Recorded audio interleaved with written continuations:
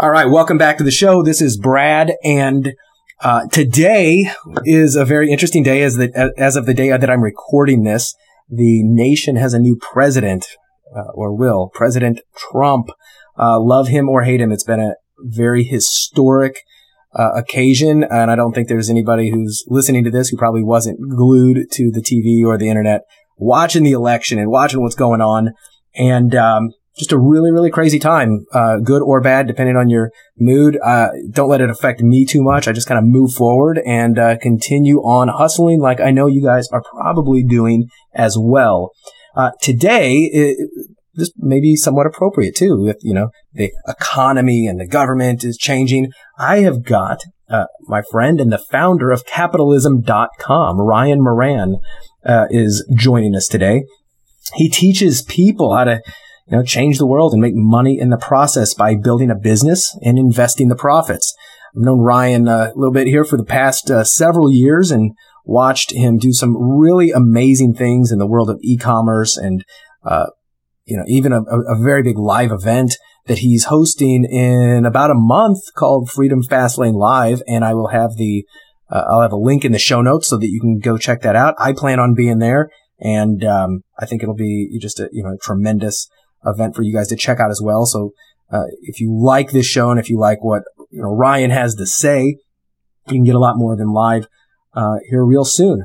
So without any further ado, let me welcome Ryan to the show. How are you, my friend? Hey, Brad. Thanks for having me on, man. And even if they don't like what I have to say, they can still check it out. If we're talking politics, I'm sure somebody's going to be upset. At least that would be the goal, I think, if that came up. But yeah, thanks for having me on, man. Absolutely. The crazy though, right? This is the day after the election, and the way I look at it is capitalism is exactly the same as it was yesterday, and hopefully it'll be the same in 4 years. To the matter remains, you're still the best shot you have at solving all of your problems and the world problems. And if we're waiting for a politician or a government to do that every 4 years, we were doomed in the first place. I could not agree more. And it's one of those things that it just, you see everybody just so wrapped up in how much this affects them. And it's emotionally, it's an emotional thing. I get it for a lot of people. But there has been also, and I don't want to make this a big political, podcast episode, but it almost does seem like, especially this year when Bernie was so close to the nomination too, like socialism having a much bigger and growing voice in the country, and then on the far right, capitalism. And it's kind of interesting to see the two of all of the tension between these two ideologies battling for the soul of this nation. Don't you agree? So I don't agree. Okay. And here's why. I was bacon wrapped up too. But I was wrapped up because I don't think capitalism was represented. I mean, if we take policy aside, if we look at the difference between capitalism and crony capitalism would be getting things done and solving problems and changing the world through the profit motive. Whereas crony capitalism is getting government contracts and changing legislation. We heard a lot about crony capitalism. We did not hear a lot about free market capitalism. And I think they're very, very different things. That's a very good point. So I felt very frustrated through the election process because, and one of the reasons why I feel so compelled to spread the message of capitalism and capitalism.com is because I think we have seen the world bastardize capitalism and replace it with this idea of the government being the solution or big business being in bed with government. And at the end of the day, I don't think there are many Occupy Wall Street type of Bernie Sanders supporters, people who are upset that people are making money. They're upset that they're making money at the expense of others by being in bed with government. And we can all agree on that. But that's not capitalism. Capitalism is providing something of value, creating new value, and being immensely rewarded in the process because there is no limit to the amount of abundance that we can have. And that's the message that I fear has been lost throughout all of this noise. You put that really eloquently, and I totally agree. And that's one of the things I didn't even bring up, like Trump, because I don't see Trump as the bastion of capitalism, and I don't see, or the poster boy. And And I've always been, it's kind of funny. Like when I was a kid, I loved, like, Alex P. Keaton was my favorite character on all the television. And I really, and I grew up, like, I have a finance and an economics degree background. And, I studied Milton Friedman a lot, and I studied a lot of these people who are, some of the leaders of capitalism and what real capitalism is. And I think, unfortunately, the majority of the people out there don't really know what capitalism is. They hear about it as, we're a capitalist country, or, capitalist pigs are ruining everything. Mm-hmm. How, for my audience who maybe doesn't have a degree in economics and who hasn't studied all this, I mean, you're the founder of capitalism.com. Give me some more details on what it really represents and what it doesn't, and maybe some of the myths surrounding capitalism and what you're trying to do to dispel those. Well, I would consider capitalism to be the container through which individuals are financially rewarded for solving problems, or to put simply, we change the world and make money in the process. And it's the best shot we have at solving any problem that you want. I don't care if it's global warming. I don't care if it is energy, if it is illness and disease. Capitalism is the fastest, the most efficient, and the best shot we have at solving all of those problems. And we only slow it down when we get in the way. When the government tries to come in and expedite it, it usually rewards winners before they have won, mm-hmm. and prevents people from coming in and being innovators. So the best thing we can do to solve the world's problems is just to keep the hell out of the way. So I would define capitalism as that container through which we protect private exchange so that we can solve problems and make money in the process. The biggest misconception people have is that there's a fixed pie. That by me producing something of value and being rewarded, I have now made it harder for you to experience the same benefit. The opposite is true. By me providing value in the marketplace, I've made the pie bigger, and therefore you have more to work with. You can actually succeed even more. And by you succeeding, you provide more into the economy, and I've got more to work with. It's the reason why we can look back 100 years and we say more people are fed, more people have housing. The quality of both of those things have gone up. More diseases are solved, even though we're, quote, using up natural resources and we have more people to feed on this planet. So that's the reason, because by more creation, we actually build a bigger pie. And when there's a bigger pie, we have more to work with, and we can build an even bigger pie. That's why the growth curve is exponential, as Peter Diamandis would put it. It's why we're able to solve more problems than ever before. It's why we can solve more diseases and people can live longer, and that can only go up as long as that pie continues to get bigger. Everybody has more pie to eat, so let's make more pie. The opposite approach would be there's a fixed amount, and we've got to figure out how we're going to divide this up equally and fairly and make sure that people put back into the pie according to their fair share. And that would be a misunderstanding of how an economy works, because an economy, as it grows, literally creates more wealth, and we can create an infinite amount. Right. Now, what about the naysayers who have seen, and I think I know your answer to this, who've seen what the unbridled greed and the unbridled profits at any cost, etc., that has given a black eye to some capitalism, and they think, well, we need to have all these government controls because we obviously seen what the banksters have done and all of this other stuff. Do you believe, as I kind of do, that it's the over-regulation and the I don't want to put words into your mouth, but what do you think has kind of caused that? So there was a phrase that during the crisis in 2007, 2008, that Wall Street was drunk.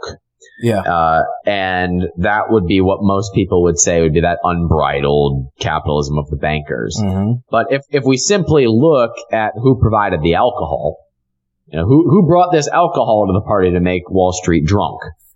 Well, we can point back to the Federal Reserve keeping interest rates below 1%. Mm-hmm. Or at 1% for a long time, which is where they are. They're below 1% right now. We're doing it again. We're staving off the hangover with more alcohol. So I would go back to policy. The policy is that we had below market interest rates, which allows the rich to borrow at almost no cost and buy apartment buildings and buy businesses and buy stocks and real estate and all these great things that spur economic growth, but they're doing it carelessly because there's no risk, because they're paying almost nothing in interest rates. Well, the poor, they pay higher prices because now there's these asset prices going up. So rent's going to go up. So the cost of housing is going to go up. The cost of food is going to go up. The cost of gas is going to go up. And meanwhile, they're getting less in their savings because the banks have below 1% interest rates. So you have a policy that is supposed to encourage growth, but it actually makes the rich richer and the poor poorer. And then we blame capitalism for making income inequality. It just makes no sense. You're right. I think a better way of looking at this would be to just stay out of the way, let markets decide how things are going to work, and then you don't have all of these problems. So I look at policy as the problem in the first place. So what about social safety nets? And what about those aspects? Like how, because there is the purist capitalist, laissez-faire, every man for himself, et cetera. But then there's the more realistic side that we live in, and et cetera. Like, how do you, what's your view on the social safety nets? Well, my personal view is that they tend to have an opposite effect. Mm-hmm. I think it's a really good, I think it's a really good thing for us to take care of one another. I just happen to think government is really bad at it. I really want my neighbor to be taken care of in the event of something happening, but I just don't trust that to a out of touch politician to be able to make good decisions for him. Now, if we're going to do it, though, the best way we could do it is on the state or the local level, because then we have more control over it. We have more ability to affect change if we don't like the policy in the first place. It's easier to hold a politician accountable if they're on the state level. You can vote them out a lot easier than waiting 4 years for whoever's going to run for president to be able to do something differently. So if we're going to do it, we need to do it on the local level. The idea that we could have a policy work for 400 million Americans over 50 different states, over 4,000 miles, is absurd, because the people in Colorado are going to have different needs than the people in Florida. Mm-hmm. So the one-size-fits-all policy, I think, is a mistake. It's inefficient, and if we're going to do it, then it needs to be done on a local level where we can have more direct say over what that's going to look like. You know, it's a shame that when it comes to politics, I think as a nation, we all tend to pay more attention to the things that happen at the top and less that happen locally in our communities, right, in our county and our state, which when you look at what affects us the most and what change we can affect the most, like you just said, it's much more at the local level. I mean, I know when I voted in this election, and I primarily voted for a lot of the things that were on the ballot in San Diego and California in general, more so than I did at the federal level, because I know that those things are going to affect my day-to-day life, arguably to a larger degree. One of the things that was on the ballot, I believe it was out here in California, and I know in a lot of places around the country, I think I saw it pass a lot of referendums on increasing the minimum wage. Probably seen some of that. Your views on the minimum wage, I think. Well, my view on the minimum wage, it goes back to that idea, but I think it does the opposite impact. I think it actually hurts poor people more than it helps them. Mm-hmm. We could go deep into the economics of that, but I understand that it's a well-intended policy that I think does the opposite effect of what people are hoping for. Yeah. But, and to your other point about if we pay more attention on the federal level than the local level, that's the reason why on capitalism.com our tagline is "Be the Change." Mm-hmm. Because it's a really bad strategy to wait 4 or 8 years for you to have an impact on somebody's life by voting for the right guy or girl. It's just a really, really bad strategy. I want change to happen, so I'm going to wait 8 years. Yeah, exactly. I'm going to hope my guy wins. Then I'm going to vote for him when tens of millions of other people are also going to vote. Hope that my voice is heard, and then wait 2 more years for them to be able to hopefully pass a policy and hope that it trickles down to me. I can't think of a worse strategy than that when you can just create the change that you want in your life now. Yeah, I couldn't agree more. On the on the minimum wage thing, it kind of reminds me, I wish I could find this. I've searched all over the internet, but it was years ago that I saw this analogy to it. And the guy was telling a story. He's like, man, I couldn't believe it. He goes, I had this old computer and I was done using it. I was like, I threw it on eBay. I was like, I figured I'd sell it. I was going to throw it away, but if I can get a little bit of money for it, somebody offered me $200 and we went to engage in the transaction. And then I got a letter saying I can't sell it for $200. And it was from the government. And I was like, what do you mean? I was like, I'm about to complete this transaction. They're like, no, you've got to sell it for $500. He's like, well, it's not worth $500 and nobody will give me $500. The new buyer. And they're like, nope, sorry. And he's like, yeah, you probably think that's a ridiculous thing. The government would never tell you that you have to sell what you have for a higher price than the market's willing to give you. It's like, well, that's exactly what they're doing with minimum wage. You know, somebody may not have a lot of skills and there might not be somebody out there willing to pay them $15 an hour, but they'll pay them $5. And you're telling these people at these lower level, you're not allowed to sell your time. You're not allowed to earn money unless you charge a much higher rate than nobody wants it. And I was like, that was a pretty interesting analogy that I think a lot of people can. Yeah, well, I would look at it even broader than that and just say, and forgive me for repeating myself, but waiting for your labor union to give you a better deal or waiting for the government to change your salary and just like putting your hope in the government telling you what you're worth, I think is insulting because I think people are worth more than that. And I think that they can impact change faster than just waiting for a politician to give them what they want. Yeah. Do you think that because of the country right now, I mean, nobody would argue, well, nobody who knows what they're talking about would argue that America is a purely capitalist country. I mean, we are very much on the socialist spectrum based upon a lot of the policies and a lot of the things we have now.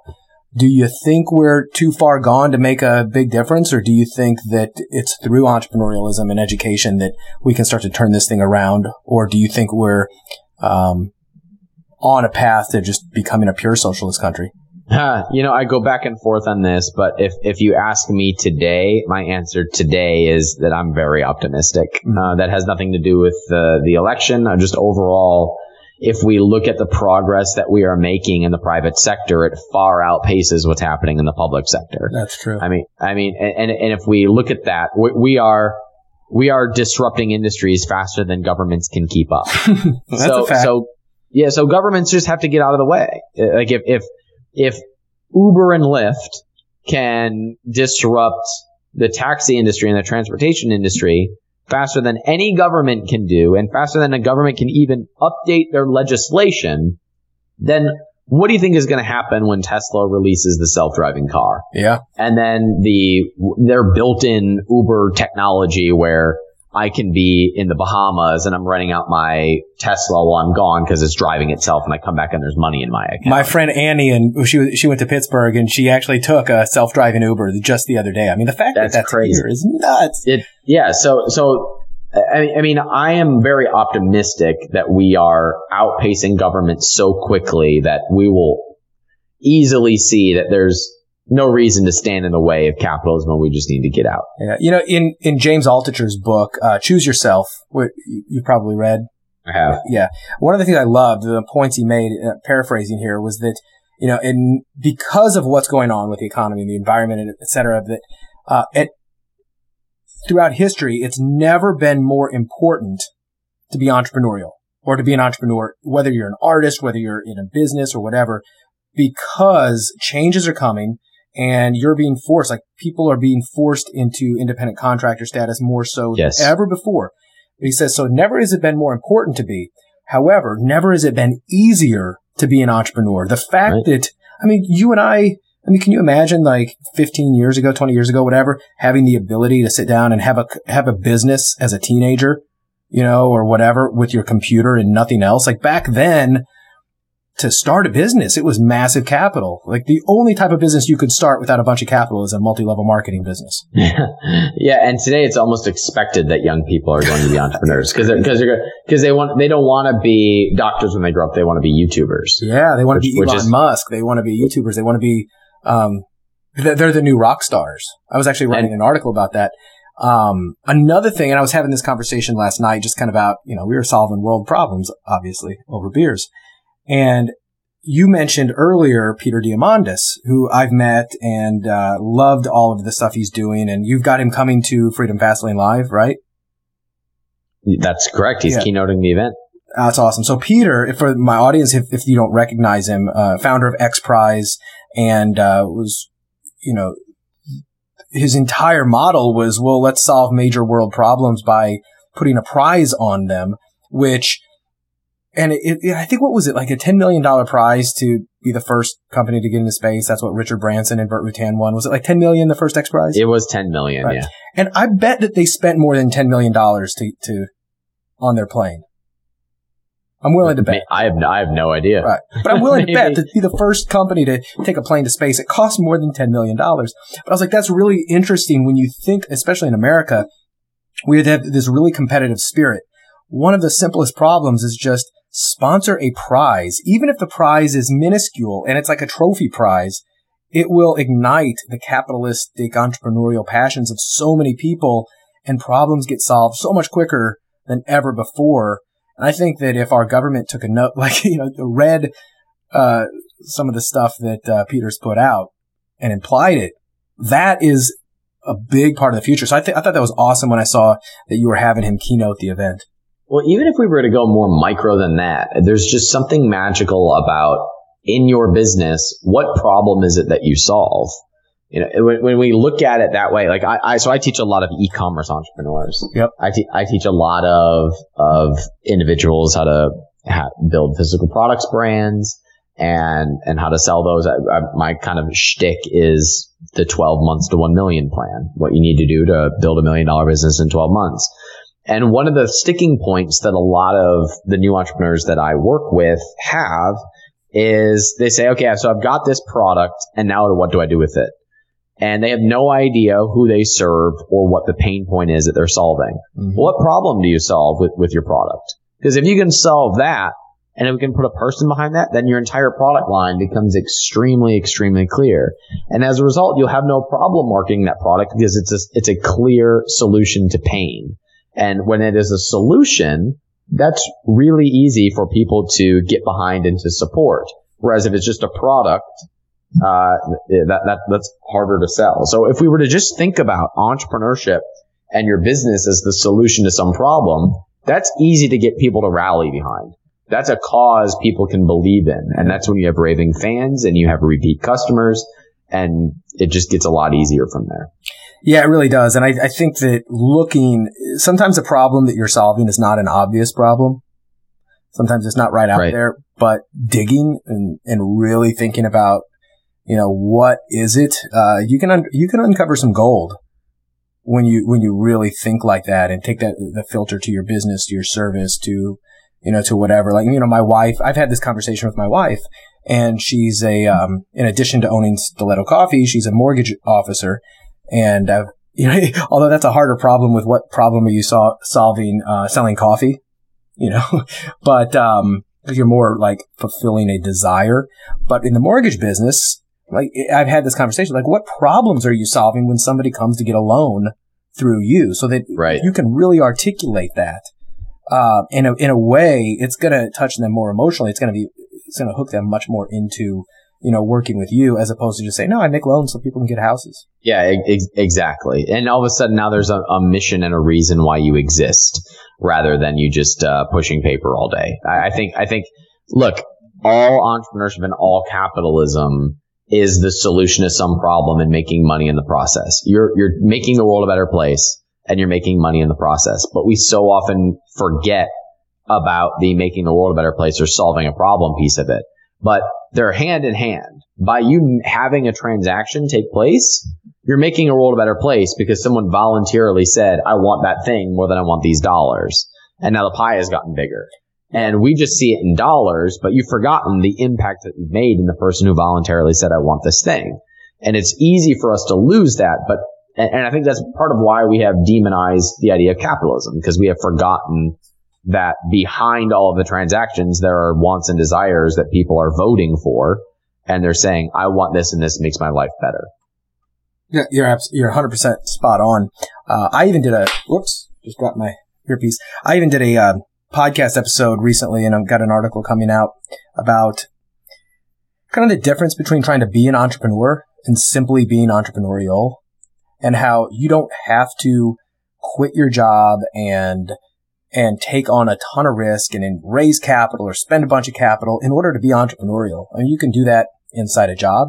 You can do that wherever you're at, simply by understanding exactly what you just said, which was, what does an entrepreneur do? They create value by solving problems, right, and receiving value in return. And it doesn't mean you have to, that's really all it is. You can do that by asking questions of your, if you've got a job and you're in accounts receivable and there's nothing really amazing about it, what questions are you asking your colleagues, your bosses, your superiors, people in different departments? Are you finding out what problems and inefficiencies are there? And then are you taking the initiative to go solve it? Whether it's you or somebody that's being entrepreneurial, and you get rewarded for it. And I think if more people took on that entrepreneurial spirit, we'd have a lot less issues. Yeah, I agree. I think that's how real change gets made. It comes from people being entrepreneurial and people starting businesses and solving problems. Absolutely. I want to shift gears a little bit because I want to talk about some of the cool stuff you've been doing with this event and some of the growth. Like, was it last year that when you did the Freedom Fastlane Live? Was that your very first live event for that?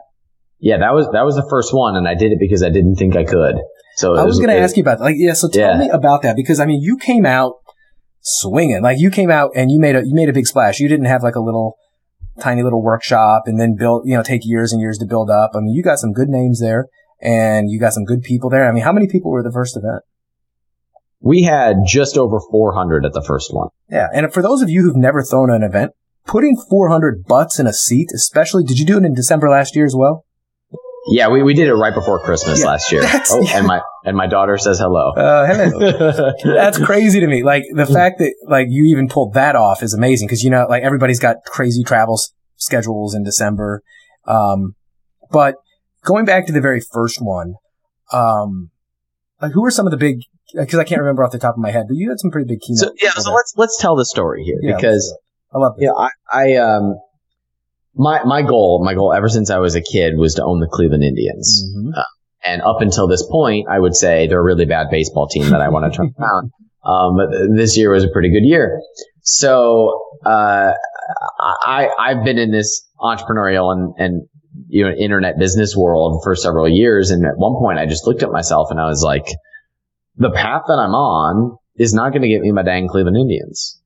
Like, playing in the field of individuals where people are just trying to extract as many dollars as possible rather than doing something incredible is not going to get me my Cleveland Indians.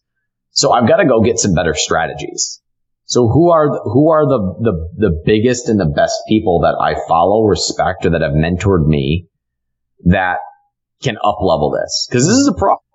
Like if I'm going to own the Cleveland Indians, I got to do something different, and I got to start doing it now. Mm-hmm. So, first call I made was Gary Vaynerchuk, not because he talks about hustle and Monday mornings, but he wants to own the Jets. On the Jets, and he runs $100 million agency, $100 million per year agency. Okay, so tell me about that. Did you know Gary before that? I didn't know Gary. I just knew that he was the first person that I had to call. Okay, so tell me how that went down. Well, what went down? How did you do that? Like, when you want to talk to somebody that you don't know? I just paid him. Okay. I mean, I just put down money. There are people who are like, how'd you get in touch with people? I paid them. Mm-hmm. It's amazing how it only works all the time. Yeah. I mean, I would pay for coaches. I would pay for consultants. I would pay for employees. Why would I hire the people who are 10 years ahead of me so I can collapse that time and make it happen faster? Mm-hmm. My second call was to Grant Cardone. I didn't know who the guy was. I just know he owned $400 million in real estate. And I thought that would make a really nice down payment on the Cleveland Indians. So I need this guy to come in and talk about his empire here. My third call was to Jeff Hoffman, who founded Priceline.com. Mm-hmm. Has $1 billion net worth. Okay. That would get me 2 Cleveland Indians. So we're well on our way here. I called Robert Herjavec. Robert Herjavec, not because he's on Shark Tank, but because he runs a $50 to $100 million a year company and invests in new companies. And he's seen everything that has done to grow a business or tank a business on a massive scale because he's invested in all these companies. I want to hear what the best strategies were. So my intent is always to bring in those who can accelerate the process to extraordinary results and collapse it into 3 days. Because you can't help be in that environment and walk out a different person. It's just like, you're the average of the 5 people that you hang out with. You're also the average of the people that you listen to and you follow. Yep. And in our little incestual world, we follow the exact same people and talk about the exact same things. It's exhausting. And it's kind of depressing because it's time for a better conversation. So this year we're covering the path from 0 to 100 million in every stage in between. So everyone who we're bringing in has either been a part of a company that has made that growth, or has been a piece of an overall strategy that contributes to that. We're doing a panel of $100 million business owners. Peter D is keynoting the event. We brought in John Mackey, who Whole Foods. Founded Whole Foods, $13 billion a year in revenue for that company. He's selling other people's products. Like, I look down on selling other people's products, but he does it to $13 billion a year. So I guess we got to talk, because I'm wrong about something, right? So that's the idea. We put those who have done these extraordinary things that are beyond what our industry usually settles for. We put the best people into one room. I do it selfishly so I can up level. And then we invite people to join, because anybody who's going to resonate with that is the type of person I want to hang out with and will probably be good for me to know on my path to own the Cleveland Indians. I love that line of thinking, and you're playing the long game with it and understanding that access and influence will get you very, very far. Though that being said, early on, you had, and that was just last year's lineup. I mean, you've got a even more impressive lineup, like you mentioned this year. You don't have to go into, exact details unless you want to, but, how much did you have to did you have to go pretty much in the hole? And you took a big, big bet on this. Like, if I build it, they will come. Did you not? Where, yes. I get these right people. That had to really kind of make you, tighten up a little bit, going, man, I'm shelling out a lot of cash. Is there? Oh yeah. Events don't make money. No. So, this is the most expensive thing we do. It's the most laborious thing we do. Sometimes I like to joke that we spend 6 years, kill me. We spend 6 months of our year prepping to do something where we won't make money. Yeah. Do you think you'll lose much money, or do you think you'll break it? And I'm talking about immediate. Our goal is to not lose money. Yeah. Our goal is to break even, and we did last year. We probably will again this year. That's beautiful. If you can put that on and break even, that's awesome. Well, it's also a lot of friggin' work. But we do it because it's the long game for me. Mm-hmm. It's the long game of who am I surrounding myself with and how am I thinking? Mm-hmm. Like, I literally build and host the event that I want to go to, and that's why I do it. Right. Because there's no other event where I can get the same experience. So it is, sure, it's good branding, but it is literally the event I want to go to that we put on in December, and we invite people to join, and they don't have to spend 6 months planning it and doing all this work. Mm-hmm. Because nobody else was doing it. So somebody had to, and it was us. So all the big marquee names, and I've not held a big event like you've done, and paid speakers to come in, at least not yet. But all these marquee names, they all expect full payment up front, way ahead of time, or were you able to negotiate any kind of unique or creative situations that took a little bit of the pain off you until later? Some of them are willing to negotiate, mm-hmm. but the standard approach is half up front and half 30 days before the event. Okay. So if you book them in January, you'll put basically a 50% deposit down, and then you'll pay the rest in November. So that's your standard speaking arrangement. I love it. So there's some flexibility there. Now, were you able to, at least since the first one, capitalize, work with, find any opportunities with some of the people from, Gary to Jeff or Herjavec or whatever, like staying in contact with them and furthering that relationship?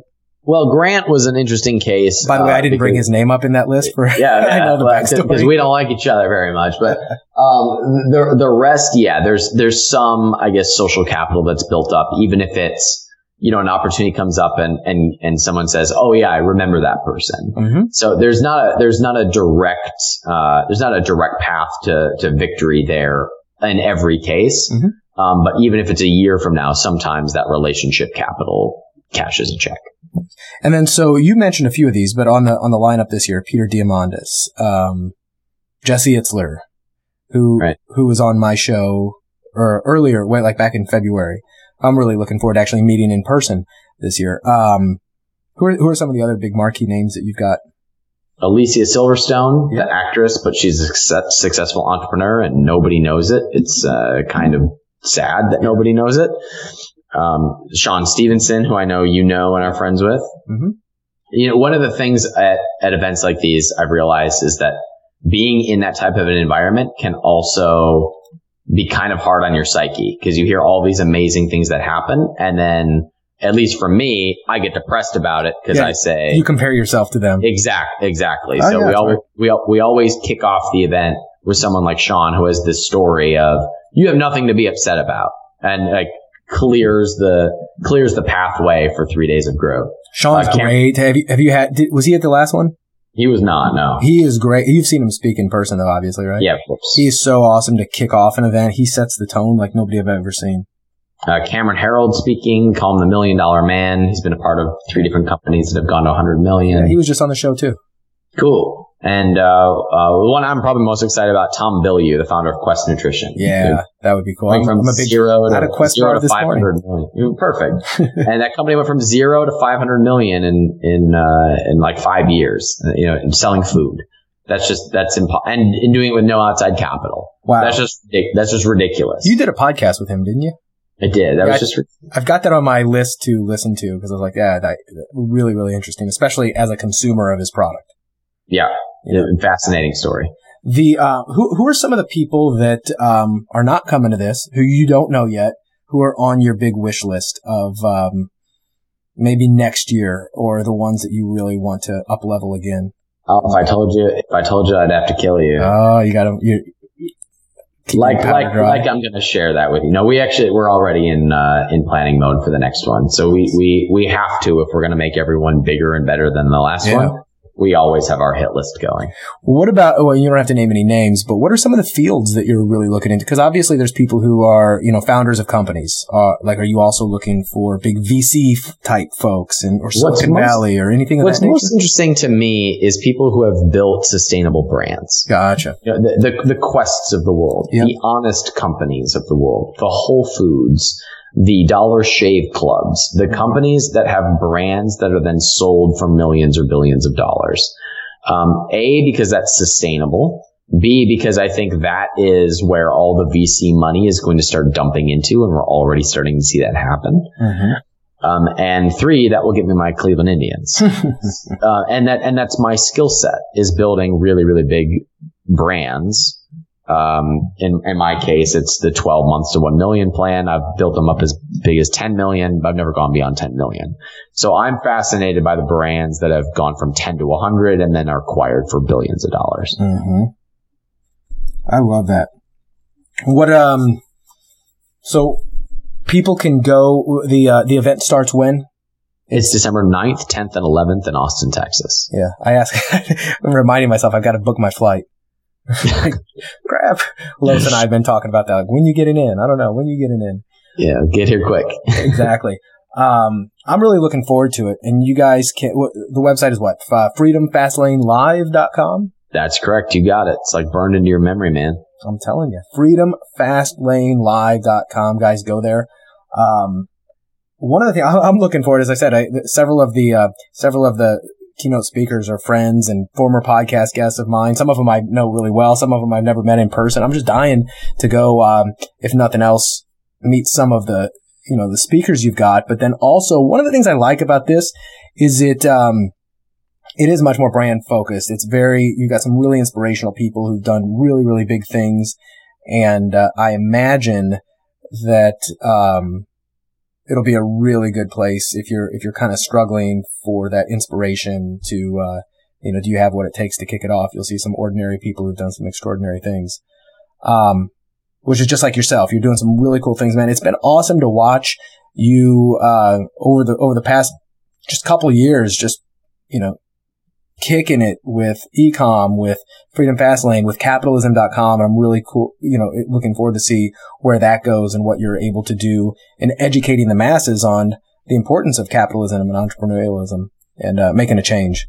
Well, thanks, man. I appreciate it. I love what I do, and I'm so glad that it's impactful for people who are watching from the outside. So thanks for having me on, Brad. Yeah, you're welcome. Is there anything else? Is there any nuts you're trying to crack or anything that, I can do for you besides just helping to get the word out?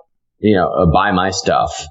Freedom Fastlane, freedomfastlanelive.com. I mean, really all I care about is spreading the message of capitalism and helping people to realize that they're the best shot they have at change. Nice. And if we're waiting for government to make an impact, we're doomed from the start, regardless of who is president or who controls the Congress or what. And I think the biggest problem that we have is that we don't have personal responsibility anymore. We wait for other people to do something. And so all I care to do is inspire people that they're the change they want to see in the world. And the best way we do that is to be a capitalist. I couldn't agree more. Ryan, thanks a lot for joining me on the show. To everybody listening, it's short notice, but you can still get your ticket to freedomfastlanelive.com. Go there. I will be there. You can meet up with me. And I guarantee it's going to be really an amazing event. And I hope this has inspired you to maybe go learn more about capitalism. Do you have a favorite book you'd recommend besides just reading every blog post on capitalism.com? I really love The Slight Edge. And when I recommend just one, I go with The Slight Edge. Nice. Basically I've got that on my list. I have not read it Cool. Yet. Yeah, I'd recommend that one. It basically argues that monumental success doesn't come as the result of individuals having quantum leaps. It's the small habits that happen every day. Yeah. That's important to focus on and hard to these days. But once more, guys, if you enjoyed this show, the best way that you can pay Ryan and I back, besides getting a ticket and going to his event, is share this on social media. Let us know. Let other people know that there's an important message here that needs to be heard by more people. If you do share it, tag me on Twitter at Brad Costanzo, on Facebook, same thing, and Instagram, same, wherever, Brad Costanzo. It's pretty easy. That being said, tune into the next episode. Got some really cool stuff coming up. You're not going to want to miss it. And if you have any questions, suggestions, or compliments, or otherwise, just send those to askbrad@baconwrappedbusiness.com. And I look forward to seeing you on the next episode.